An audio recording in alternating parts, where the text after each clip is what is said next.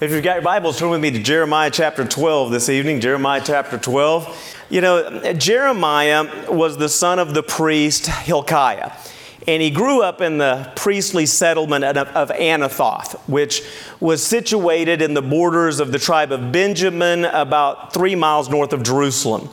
And he was born into a very tumultuous time period. I mean, the Assyrians' power was beginning to wane, and Egypt and Babylon were kind of vying to find out who was going to take supremacy next. And caught in the middle of these two heavyweights, one to the north and one to the south, was the little country of Judah. Their northern brethren in Israel had already come to an end. They had been destroyed by the Assyrians several decades earlier. And so not only were a lot of changes taking place around the nation of Judah, but lots of changes were taking place within the nation of Judah as well.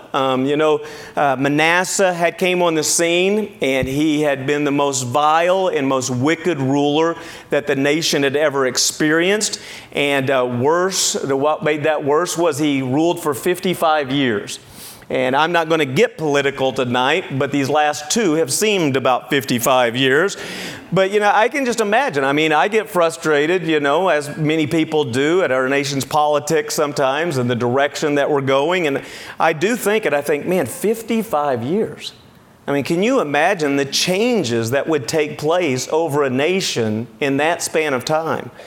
And so after he passed away, his son Ammon took over, and he was no better, but he only lasted 2 years before he was assassinated. And then a young man by the name of Josiah took over. And Josiah wasn't raised by his wicked father. He was raised by some others who seemed to be godly individuals. And so when he came on and he got up to age, he realized how far removed the nation was from what God intended. And he began to make some great reformations there within the nation. And he began to pull down the idols and began to change things up and really tried to get them back on the right track again. But as great as the changes were that he made, they were only followed really because of a royal decree, because he had the power to make those changes. But the fleshly nature of the people had been inflamed, and they longed to feed it once more. And so therefore, when Josiah died in battle, the people began to go back to their pagan practices under the wicked king Jehoiakim. And it was into this political and spiritual chaos that God called Jeremiah to minister. And so understanding the background, why don't we go ahead and stand in honor of reading God's Word. And we're going to begin here in chapter 12. And we're just going to read this particular chapter. It says, "Righteous art thou, O Lord, when I plead with thee. Yet let me talk with thee of thy judgments. Wherefore doth the way of the wicked prosper? Wherefore are all they happy that deal very treacherously? Thou hast planted them, yea, they have taken root. They grow, yea, they bring forth fruit. Thou art near in their mouth and far from their reins. But thou, O Lord, knowest me.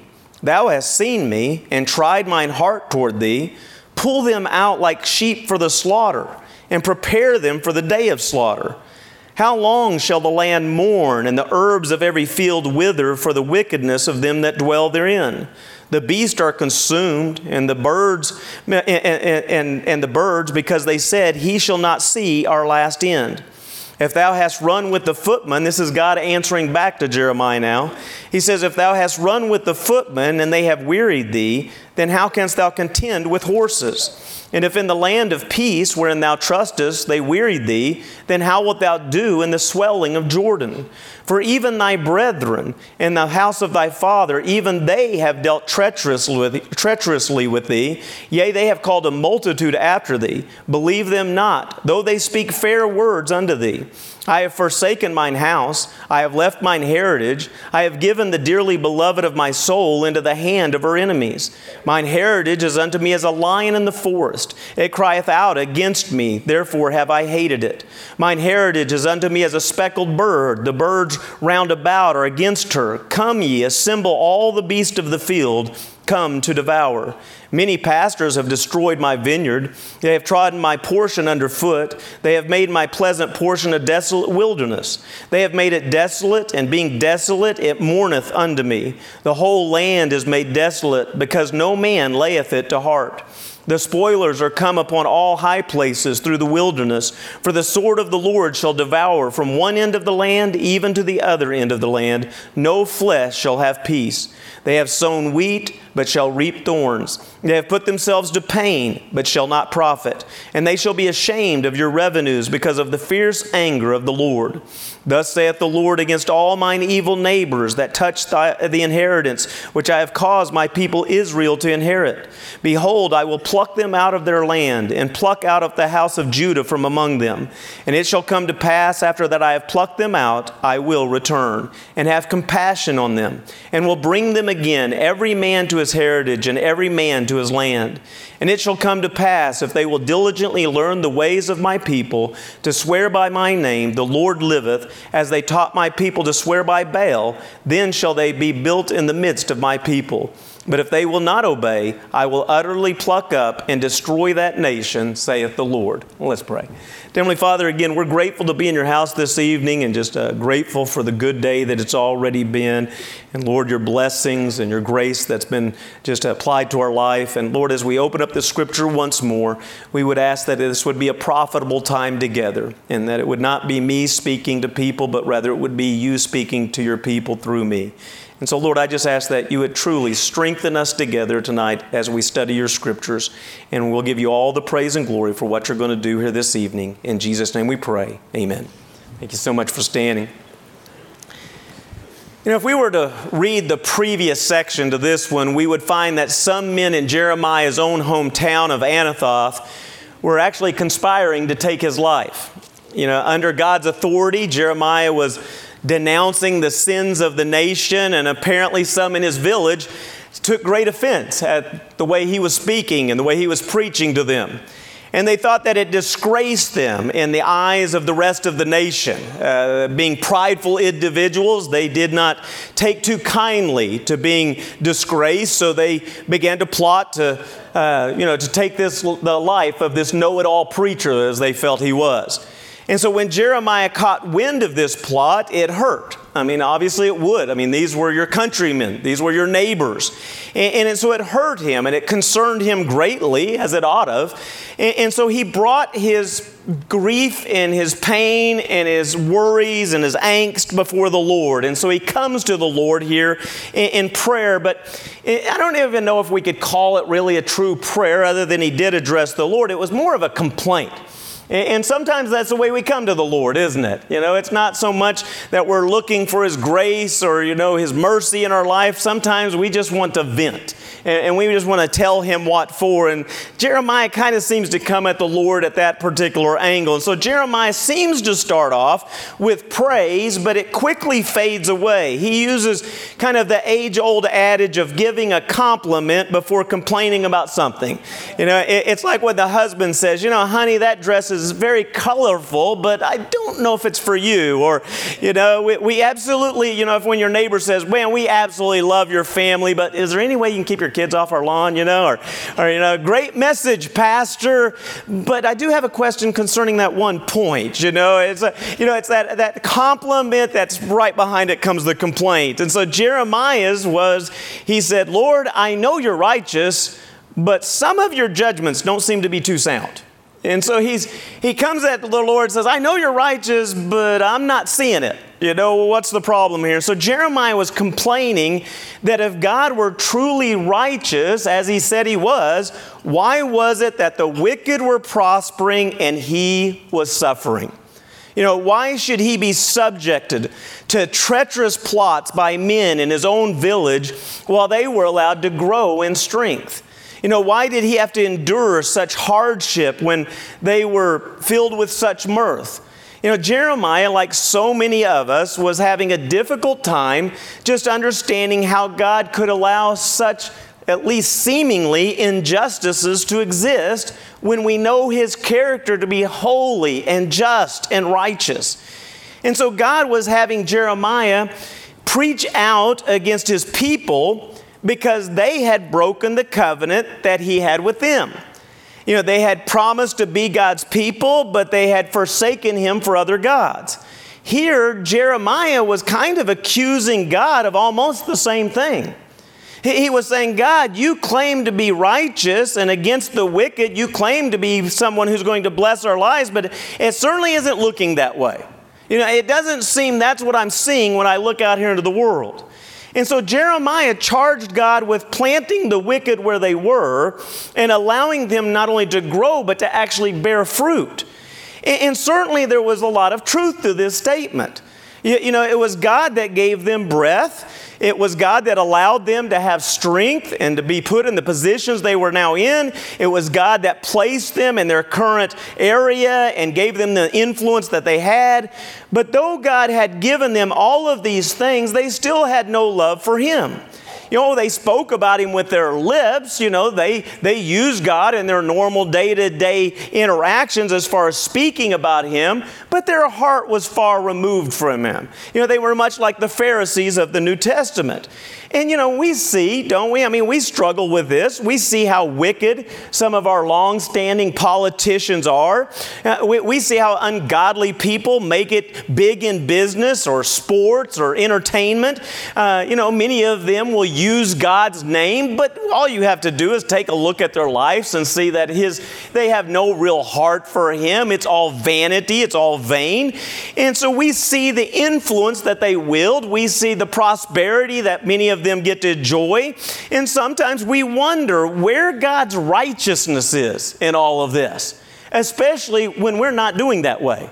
When we're going through difficult times, when we're going through troublesome situations, when we're going through heartache and pain, and we're looking over here at someone that we can just tell, not to have a judgmental spirit, but just by face value, recognize these people could care nothing about you. Why are they doing well and we are not? And so conversely, Jeremiah says that God knew him. He says, look, not only do I know that you know what they're doing, but he goes, you know what I'm doing. God knew that Jeremiah's heart was pure. Not that he was perfect, but that he was pure. And he knew that Jeremiah wanted to live his life in a manner that was holy. He knew that Jeremiah wanted to honor him and be obedient to his will. When David wrote Psalm 1, he said that the godly man would be like a tree planted by the rivers of water that bringeth forth his fruit in his season. His leaf also shall not wither, and whatsoever he doeth shall prosper. But the ungodly, they would be like the chaff which the wind driveth away. But this is not what Jeremiah was experiencing at this point in his life. He saw the wicked as the ones planted and bearing fruit, and he saw the righteous as the ones that were weak and about to be blown away. And so that's why Jeremiah proposed that God pull them out like sheep for the slaughter. He wanted God to destroy them, and he wanted God to destroy them now. His thought was, why should the land continue to suffer their presence one more day? And why should they be allowed to do any more damage that they've already done? And so upon hearing Jeremiah's complaint and upon hearing his plea, God answered his prophet. And in fact, he did so by breaking it up into 3 different parts. God first responded to Jeremiah's complaint and his plea in relation to Jeremiah himself. If we wanted to break down what Jeremiah was actually saying in his complaint and in his plea, it'd be something like this. Lord, you've got to do something. I can't take this anymore.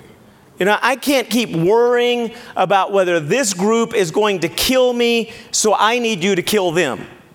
That's really what he's saying. He's sitting there and I go, I cannot continue to live with this pressure day after day after day. I hear the rumors all the time. You ever had the rumors start to circulate around you and about you, and there's nothing you can do? It's like you can't pinpoint exactly where it's coming from, but you hear the commotion. And that's the way he was living day after day. But this wasn't just rumors about they're not doing a good job. Maybe we should let them go, or, maybe we could move them from their position. No, this was rumors about his own assassination.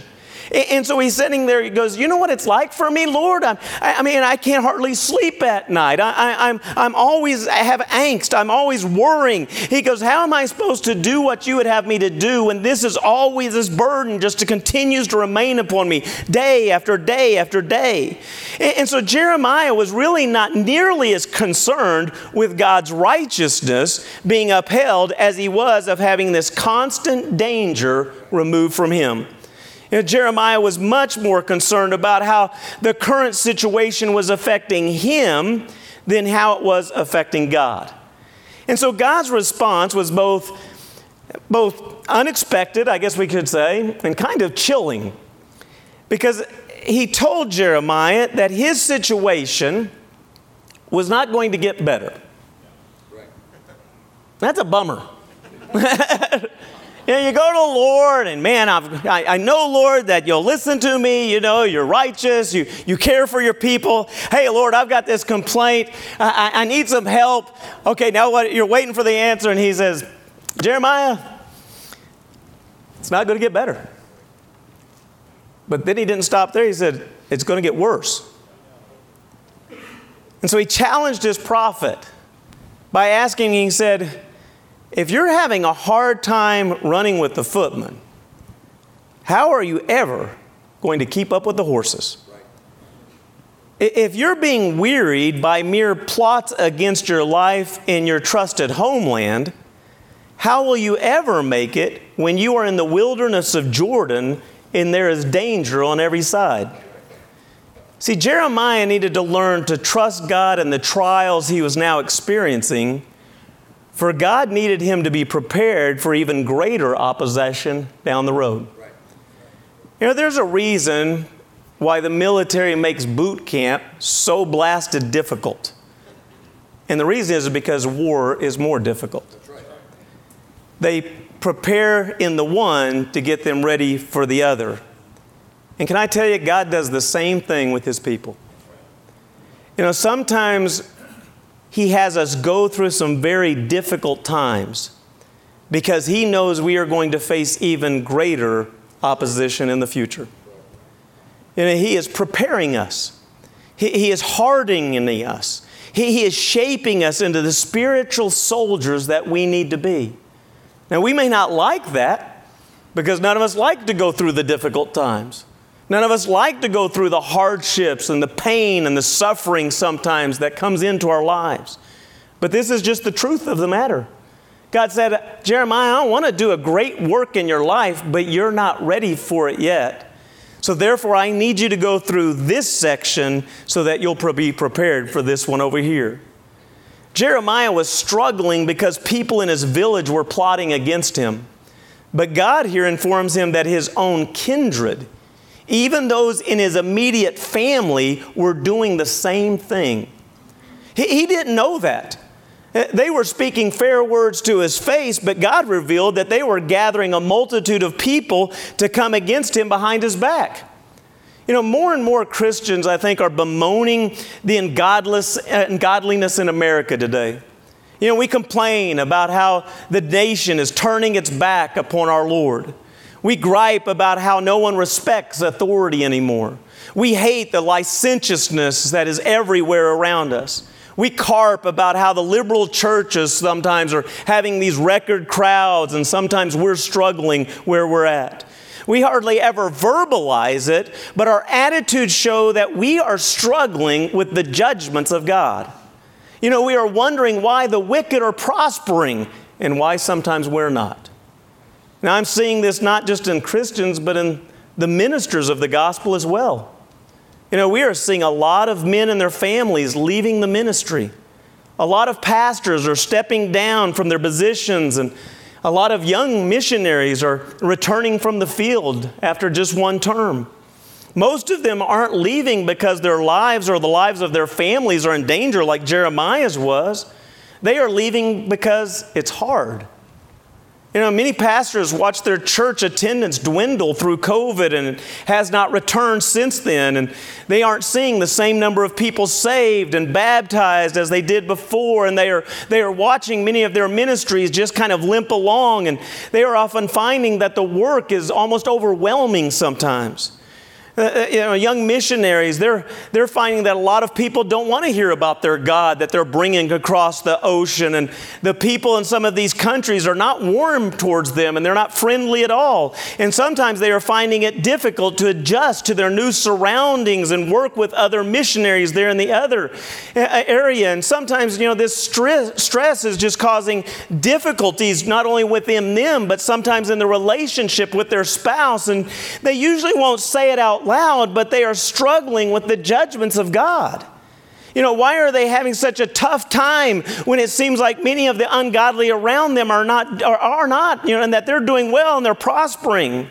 But if we can't handle these things, how are we ever going to make it when real persecution comes our way? If I'm not mistaken, the Bible teaches that this world is not going to get better and better. Rather, it's going to get worse and worse. And if we can't handle running with the footmen now, how will we ever be able to run with the horses in the future? God was trying to get Jeremiah to understand that it was his place to keep the faith and to continue to move forward in his present sufferings, and it is our place to do the same. Proverbs chapter 24 and verse 10 states, "If thou faint in the day of adversity, thy strength is small." And the truth is what we're finding out far too often is that many Christians' strength, and like I said before, and even many ministers' strength, is very small. Because now that difficulties have arisen, they're beginning to cave in and beginning to question God, and many of them are walking away completely disillusioned. And so the first thing we see here is God responded to Jeremiah in relation to Jeremiah. But then God goes on and he responds to Jeremiah's complaints in relation to himself. Jeremiah did not realize it, but God had more at stake than he did. Jeremiah wanted the wicked to be destroyed so that he could find personal relief. He was thinking only of how it would be a blessing to him to have these wicked individuals killed and removed so that he might be able to minister freely like he wanted to do. But by destroying the wicked, God was going to destroy his own house, his own heritage, and his own dearly beloved. He had nurtured the Jews for hundreds of years. It was he who had called out Abram from the land of the Chaldees. It was he who had kept them safe when they were small. He had delivered them from Egypt when they had been oppressed. He had miraculously provided for them when there was nothing to be found in the wilderness. He had given them his laws so that they might prosper and live rightly before him. He had promised to be their God, and they had promised to be his people. He had strengthened them so that they could accomplish miraculous things there and marvelous things which glorified his holy name. But far too often, especially in the recent years, he had been disappointed and frustrated with them. And they had turned their back against him to go after other gods. They were acting, as he says here, like a lion in the forest, roaring their defiance at him.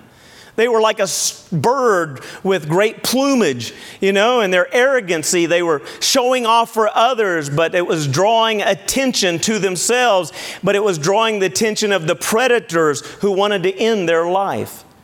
And the pastors or leaders were mostly to blame for their situation. They had led the masses away. They had caused God's people to turn from him, and where they had, once produced fruits of righteousness in his name, they were now a desolate wilderness. And so therefore God had taken away their blessings, he says here. He had brought hardship into their lives, and now he was going to allow the Babylonians to come and destroy his people completely. He was making an extremely hard decision. He was destroying those that he loved. So often we think of the destruction of the wicked, we think only in terms of how it will affect ourselves. But it would do us good to consider how it affects our God. When he destroys the wicked, he destroys those made in his image. When he destroys the wicked, he destroys individuals that he loves so much that he sent his only begotten Son to die on the cross just for them. Is it any wonder that God said through his prophet Ezekiel, "I have no pleasure in the death of the wicked, but that the wicked turn from his way and live"? How many times Have we seen parents allow rebellious teens to stay in their homes when in our eyes they should have been turned out long ago? You know, it seems easy because we haven't invested in those children. They're not our flesh and blood. And so it's easy to sit on the sidelines and say, what are you doing? Don't stop giving in to them. Get them out of there, kick them out. Make them become women and men, And maybe that is what they should do. But can we put ourselves in the parents' shoes for a moment and to recognize how difficult of a decision that is for them? We just see a punk teen or a college-age person. They see someone that they love and someone that bears their name. There is nothing easy about making decisions that will negatively impact or possibly destroy people that you love. And God says, Jeremiah, can you not see it from my perspective here? I see why you want them gone, but can you see why I'm giving them another chance? And then finally, God responded to Jeremiah's complaint in relationship to his divine purpose and his divine plan. Though God was going to allow the Babylonians to take his people captive, he revealed there that there was coming a day when he would rescue them from their enemies. He would have compassion upon them once more, and he would give them back their heritage. In other words, he would return them to their land. Now, though they returned to their land 70 years after their captivity, this prophecy was not ultimately fulfilled at that time. Most of you probably know, but in 70 AD, they would lose their land once more. The Roman government would destroy Jerusalem and drive them from the area. Israel would not be a nation again until 1948. And so that was a major step toward fulfilling this prophecy. But in reality, it won't ultimately be fulfilled until the end times when the Jews will return to Israel in droves and will spiritually return back to God. At that time, God is going to do a work in them whereby they will have a love and a longing once more for Him and Him alone.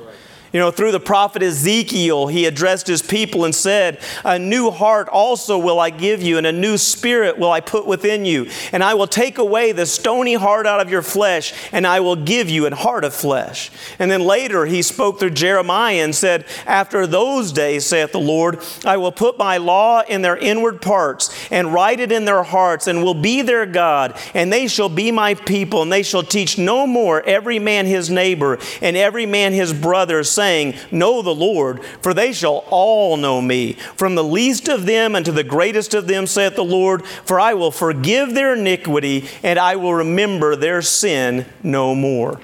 And so to the countries, at that time that will surround them during this time, at the end times, God states that if they will learn from His people and swear by His name, then He will allow them to have a place with His own. He said they can enjoy some of this heritage.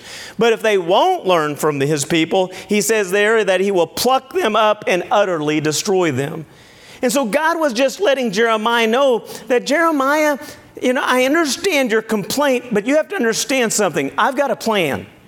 I know what I'm doing, Jeremiah. I've got this under control. A plan that is much bigger than you are.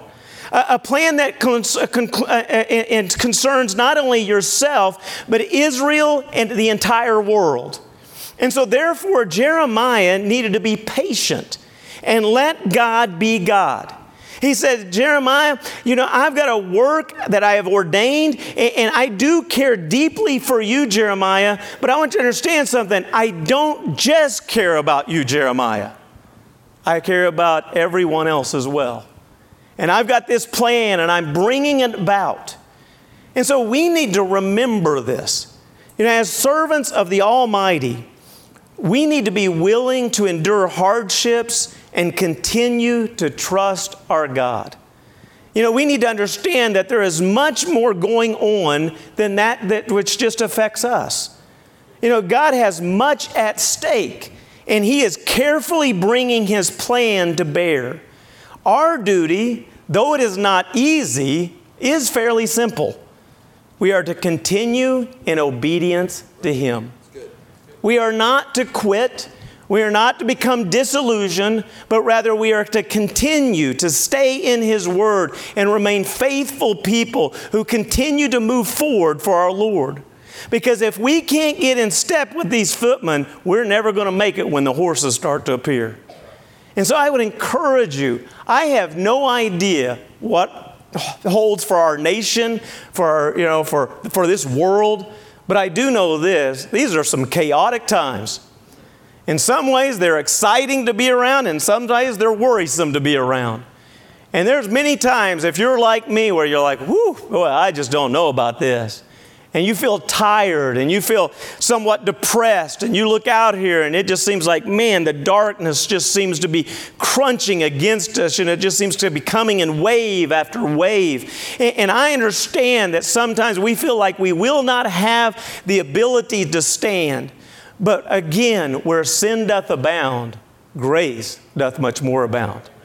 During this time, it is important that we lean upon our Savior, and we do not trust in our strength, but in His and His alone. For He is the one that can make us like strong like flint and hard as a stone, where the water will break against us. And so God still has work for us to do. Do not despair. He knows what He's doing, and His plan is unfolding right before our very eyes. But we need to keep marching for Him, and when the day comes, running with the horses. Let's stand.